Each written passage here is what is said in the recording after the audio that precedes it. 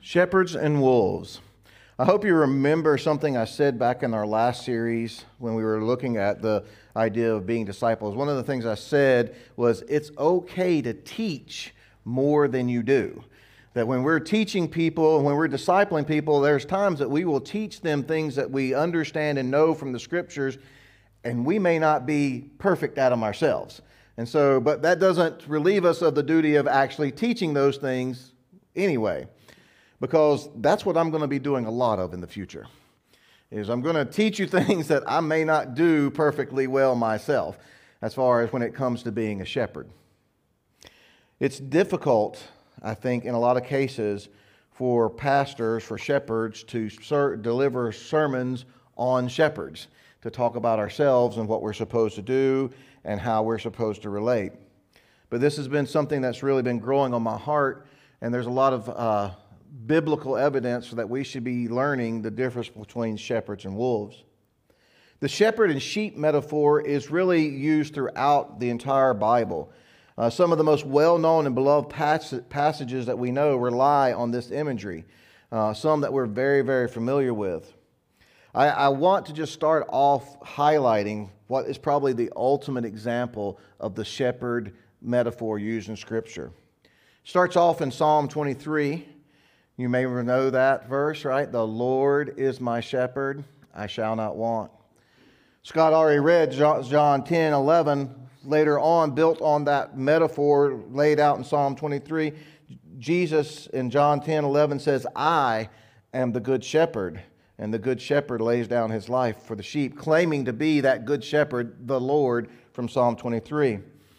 And then the culmination of the Bible ends in Revelation chapter 7, verse 17. It says, for the Lamb in the midst of the throne will be their shepherd, and he will guide them to springs of living water, and God will wipe away every tear from their eyes. The first and most important question that we must ask ourselves and settle, is the Lord Jesus your shepherd?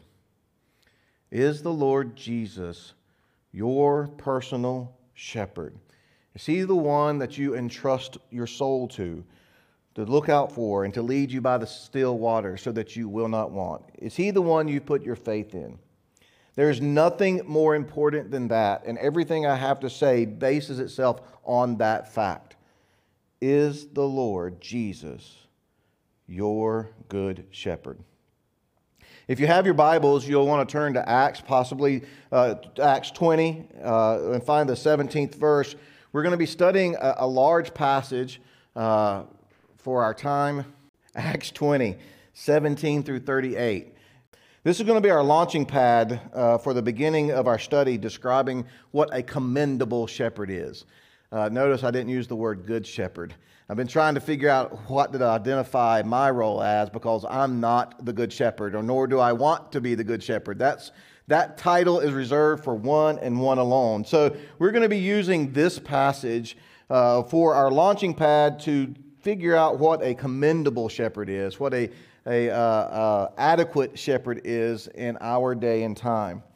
There's just a couple of things about this passage. This is the only speech from Paul in the book of Acts, where Paul actually speaks and talks himself. And interestingly enough, Luke was present during this speech. Much of the book of Acts, Luke has done research and talked to people, but in this particular case, he was actually present when Paul came and spoke, and this is a first-hand experience of the highlights of Paul's speech there in Acts. Starting with verse 17. You can advance the slide, please. Now from Miletus he sent to Ephesus, and was called the elders of the church to come to him. And when they came to him, he said to them, you yourselves know I lived among you the whole time, from the first day I set foot in Asia, serving the Lord with all humility, and with tears and with trials that happened to me through plots of the Jews. And that's pretty much as far as we're going today. Let me first talk about why I think this topic is so important and so applicable to our day. These ideas come from things I've experienced. They're really born out of real life. As we travel on our own discipleship journeys, And now, as we've highlighted over the last month or so, our commission to likewise help others on their spiritual journey. And one of the most important things we will do is find for ourselves and help guide other people to sound shepherds. It may be more important. Thank you.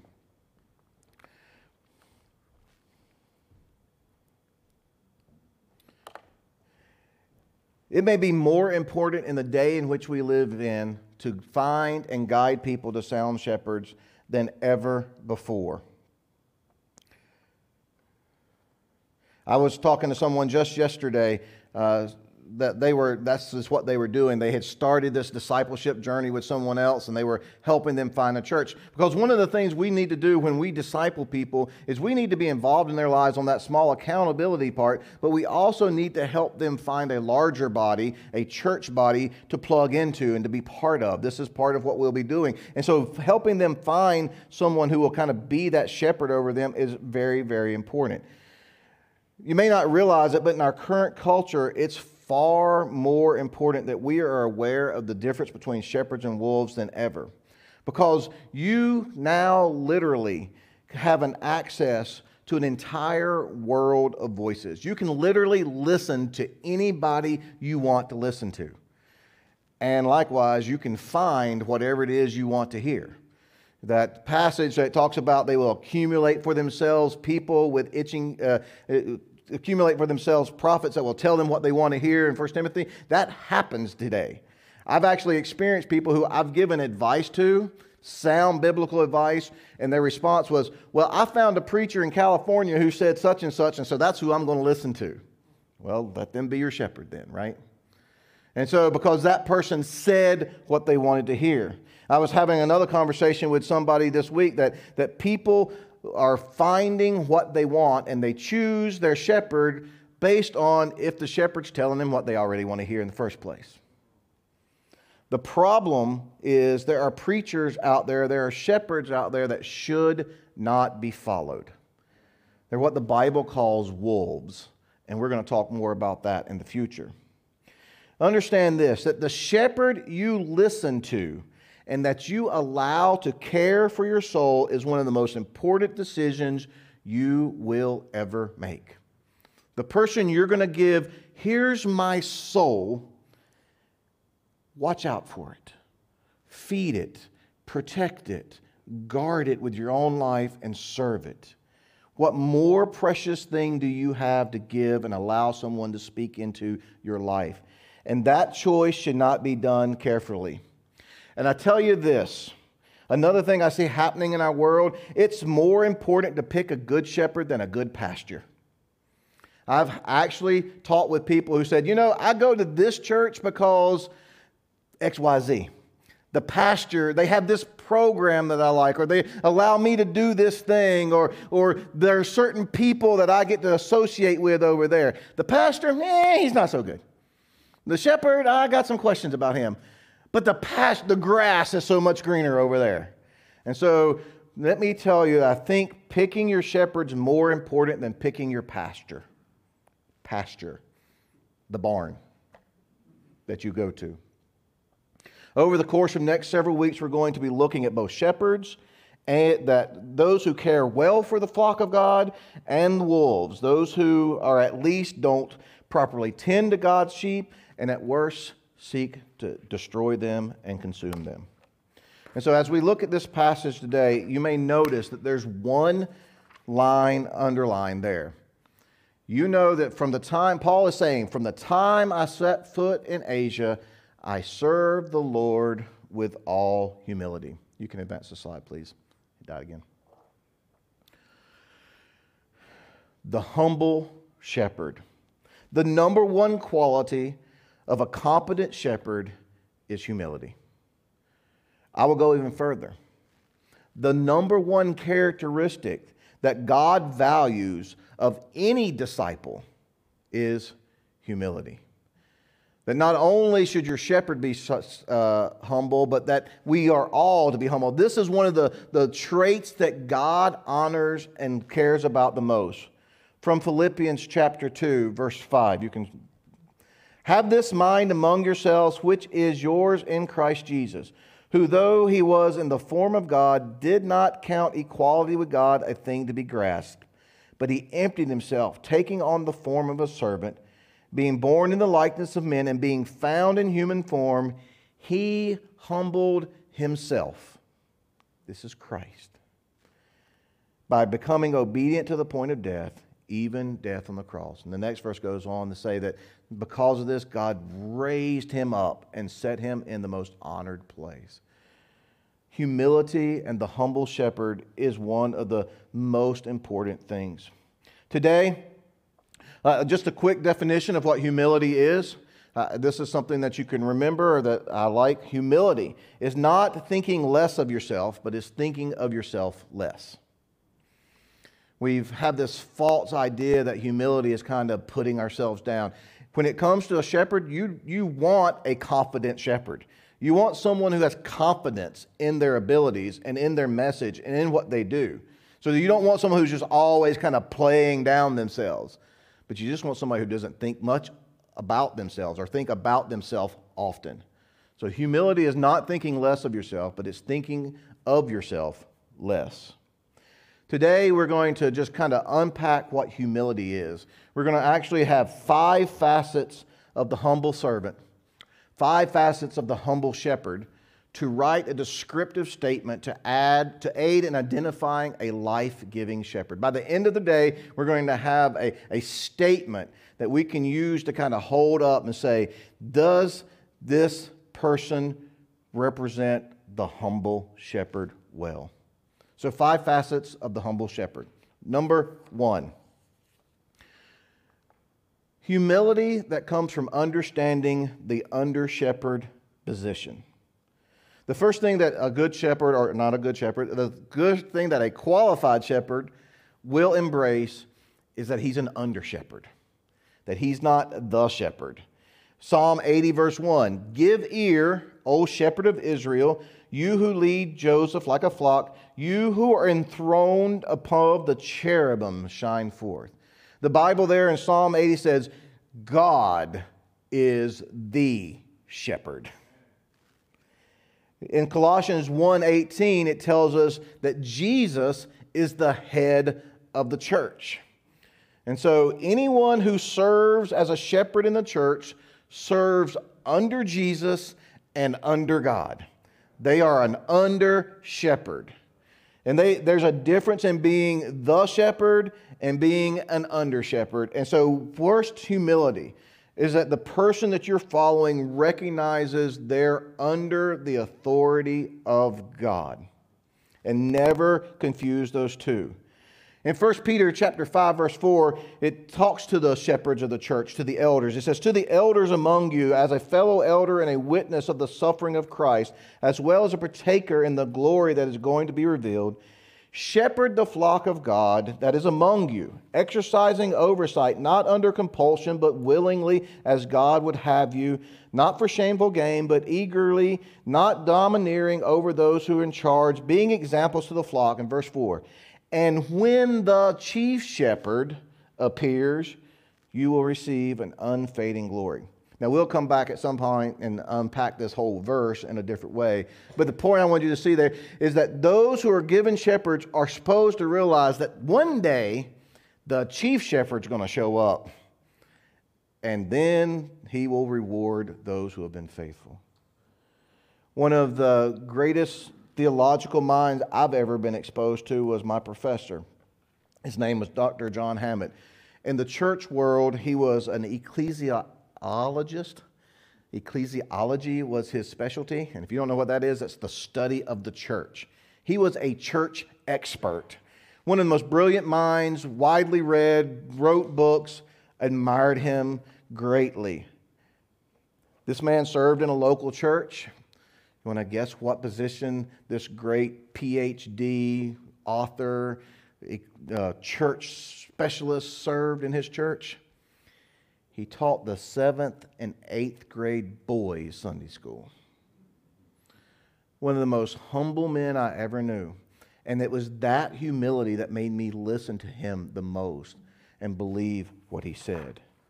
And so the first aspect, go ahead, the first part of our statement is that the qualified shepherd or the competent shepherd is an under-shepherd.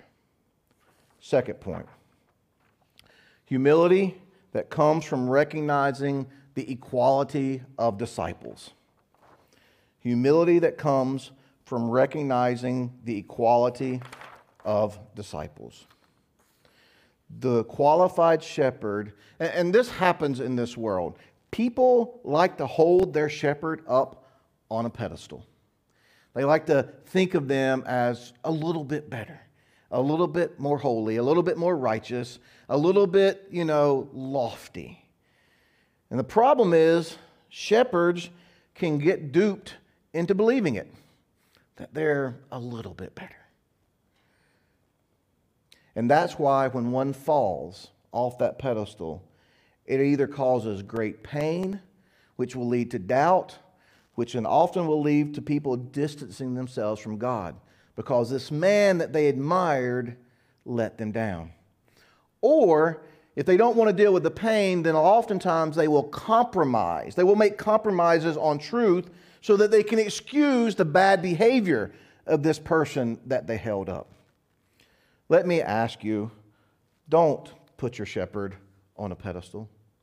Realize that he is just like you, fulfilling a role in the body that God's assigned him. And he's not particularly special. Paul points this out in the letter to Timothy. This is what he says to Timothy. I thank him who has given me strength, Christ Jesus our Lord, because he judged me faithful, appointing me to his service. Though formerly I was a blasphemer and a persecutor and an insolent opponent, but I received mercy because I had acted ignorantly in unbelief. And the grace of the Lord overflowed for me with the faith and love that are in Christ Jesus. Thus, this saying is trustworthy and deserving full acceptance, that Christ Jesus came into the world to save sinners, of who I am foremost. But I received mercy for this reason, that in me, as the foremost, Jesus Christ might be displayed, his perfect patience, an example to those who were to believe in him for eternal life. To the King of all ages, immortal, invisible, the only God, be honor and glory forever and ever. Amen. That we are positioned, that an under shepherd is a role that God assigns to people because God chooses to do that. This is one of those, we all have little weird things we believe about the Bible, I think. I have a lot of little weird things I believe that I can't prove. One of those that I sometimes think about is that when I get to heaven and I can find out these things, I'm going to find out if all pastors, if all shepherds actually could trace their lineage back to the tribe of Levi. That if we were all, that the reason we do what we do is because we end up in being what God said we would be anyway. But what I do know is that the role that I serve is because God assigned me or called me to do this. And so my part in the body is like any other part in the body. It's a part of the body. And so let me encourage you, revere God, not your shepherd. Revere God and not your shepherd. Now, the Bible does instruct us about how to get along with our shepherd. Hebrews chapter 13, verse 17 talks about listening to them and kind of honoring them as that role, but never to revere them. And so a good shepherd recognizes, you can go ahead, a qualified shepherd recognizes that he has an equality with others, that he's a believer serving God the best he can, like all believers are serving God best they can. So we have an under-shepherd who shares an equality with others. The next facet of this humility is humility that manifests itself in personality, personal presence, pomp, and popularity. I put a bunch of words up there because I couldn't really decide how I wanted to describe that. Here's what I'm talking about. Christianity is big business. Books, entertainment, singing, movies, television, speakers, conferences, all generate millions and millions of dollars in the Christian world. And because of that, we've created a world of Christian celebrities. And there's even what I would call a Christian cult of fame and the famous. And it's become more about the people and about the famous than it has about Jesus. And so when you pick a shepherd, you need to be able to say, is this personality about Jesus or about themselves? Is this personal presence, is this a church built on a personality and a person's personal presence? Is it all about the pomp and how they look and how they present themselves and how good looking they are or how hip they are? Or how popular they are, that this is really the cool cat in going world, and that we follow people because of their pomp and their personal presence and their personalities and their popularity. That's a bad reason to choose a shepherd. And if you have to get to a place where you can ask the question, well, what is this all about? Is this about them or is it about Jesus? And if Jesus isn't lifted up as much as the person is lifted up, you're probably making a decision on something else. Just compare what the Bible tells us about Satan and Jesus himself. In Isaiah 53 verse 2, it says, this is talking about Jesus. He grew up before us like a young plant, like a root out of dry ground. He had no form or majesty that we should look at him, and no beauty that we should desire him. That Jesus was plain. In 2 Corinthians 2:14, it tells us, though, but no wonder. And this is a passage about wolves that we'll come back and unpack at some point. But this is how he describes these wolves. Don't expect them to be like this. Why? No wonder. For even Satan disguises himself as an angel of light. Satan's all about the pomp and the personality and the popularity and being that big person. And all the time, he's Satan. Paul fleshed it out like this in 1 Corinthians chapter 3. He says, for why there is jealousy and strife among you? Are you not of the flesh and behaving like in a human way? For when one says, I follow Paul, and another one says, I follow Apollos, are you not being merely human? What then is Apollos? And what is Paul? Servants, though through whom you believe, as the Lord assigned to each. I planted, Apollos watered, and God gave the growth. Neither he who plants nor he who waters is anything, but only God who gives the growth. He who plants and he who waters are one, and each will receive his wages according to his labor. For we are God's fellow workers. You are God's field, God's building. Paul makes it very clear. He was uninterested in fame.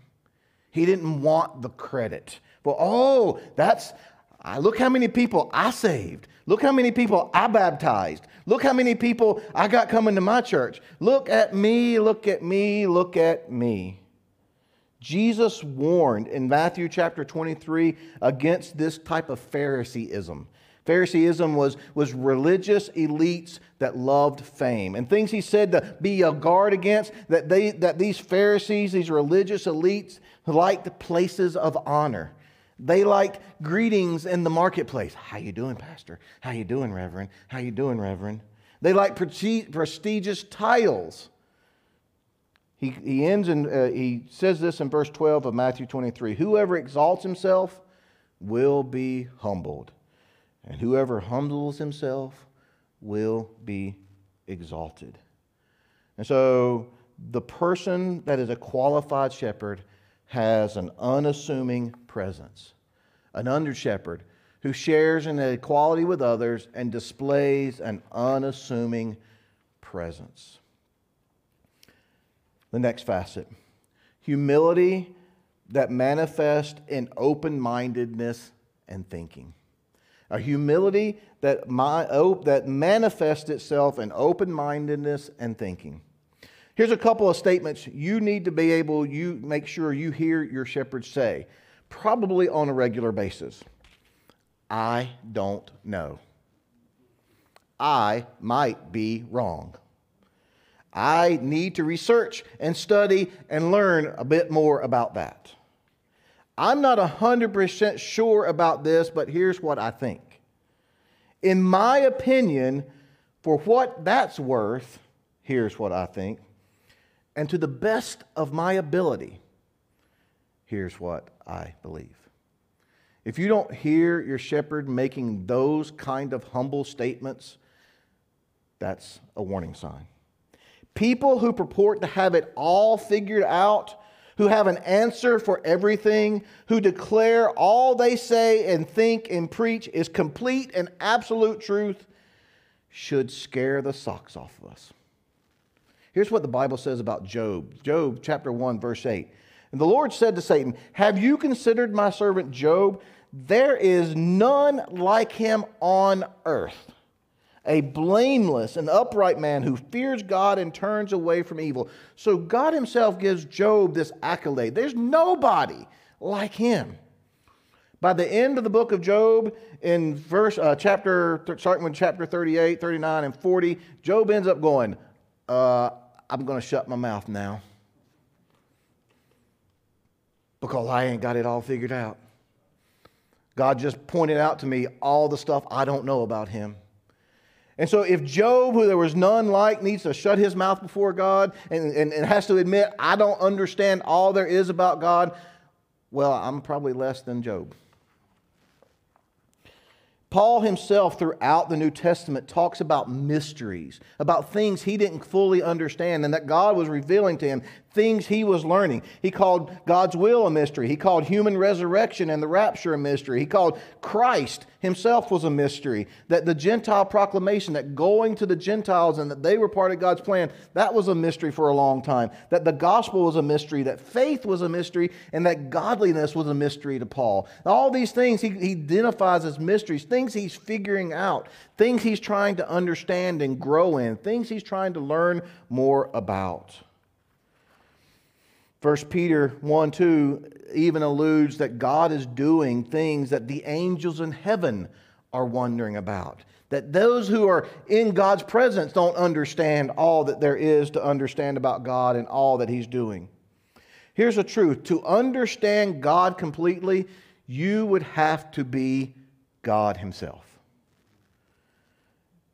And so anyone who says they got it all figured out should make us afraid.